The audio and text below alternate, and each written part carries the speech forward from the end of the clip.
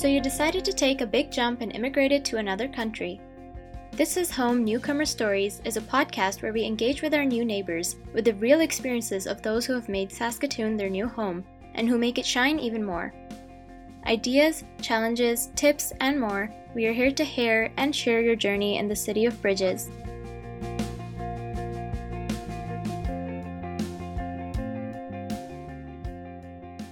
Welcome, everyone. Hello, Emma. How are you doing today? Thank you very much for accepting being with us. Hi, Elena. Thank you. I'm doing great. I'm fine.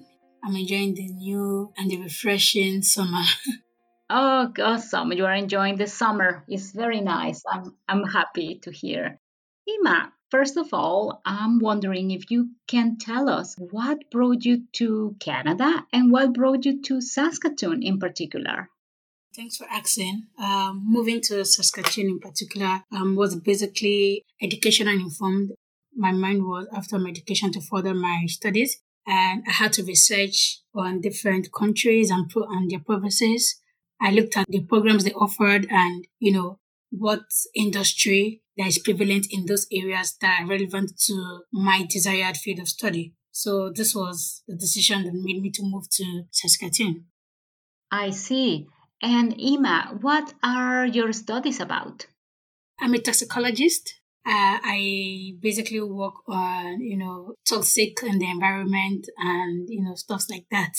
So that's what I do. Awesome. Okay. Well, we are very happy that you chose Saskatoon to be here and continue your education. Yes. Talking about education, maybe you can tell us what you think are the main differences between the Canadian education system and the one back home.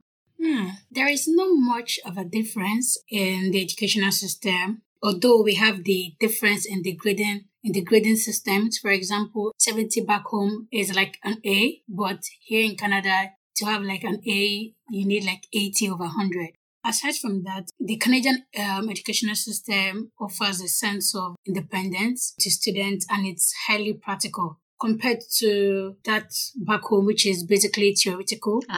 Also, the Canadian educational system provides a wide range of resources and libraries for students, and these libraries and resources are very accessible to students, to support students' growth and development in their areas of interest, and not only educational, also in other areas of life, like personal improvement, maybe in speaking or business or something like that. So that's why I like the Canadian educational system.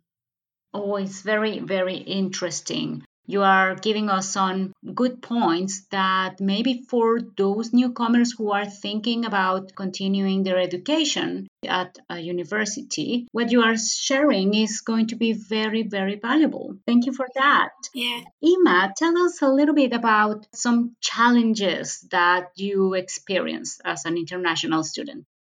Honestly, I haven't experienced any form of challenge or any major, let me put the word major challenge. It's just the basic challenges everyone faces when they're moving into a new environment or a new country, which is settling in and trying to fit into the environment, which is basically the challenge. And it's something that you would grow over the years. That's basically the challenges that I'm certain that students will face. Aside from that, everything is good.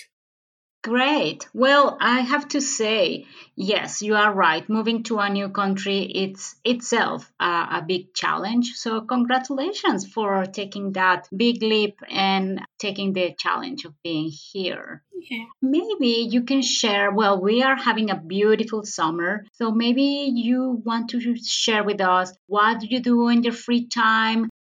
What is there for international students to do when they are not studying? Oh, I'm new to Saskatoon and everything. I'm barely 8 months here. For now, I can't say because of the whole COVID situation. So I've not been able to experience things that Saskatoon offers or the university offers. But I'm aware because I looked at the programs the school offers usually during the summer, and it's very engaging. They offer different programs, and these programs are very good. But for now, I haven't personally experienced them because of the COVID situation. So everyone is, indoors, trying to keep safe and all of that. That's all. But what I love doing during my spare time for now is just read, take a lot of courses online that will improve my personal growth, that will also improve my educational growth, and also take a lot of courses that helps my future career, the career I'm building. That's basically what I'm doing. Then once in a while, I listen to music, I watch movies. So that's it. Awesome. Thank you. Thank you for sharing. Yeah, it sounds like you are very busy all the time. Good. Good for you. Now, before we finalize, well, this is probably my last question for you. What would you recommend to those who are considering coming to study in Saskatoon? I would recommend to everyone to come in, do your studies, and live your dream. That's all. That's very nice. That's very powerful. Ima, is there something else you would like to share with us today? Nothing really. Just basically, we just have to live life, enjoy every moment. Every moment counts. Every experience counts. We should just live our lives. That's all. Thank you. Thank you very much. Those are very beautiful words, and I think they are great for an ending of this podcast. Thank you. Thank you, everyone, once again for listening to us, and until the next time. Bye-bye. Bye.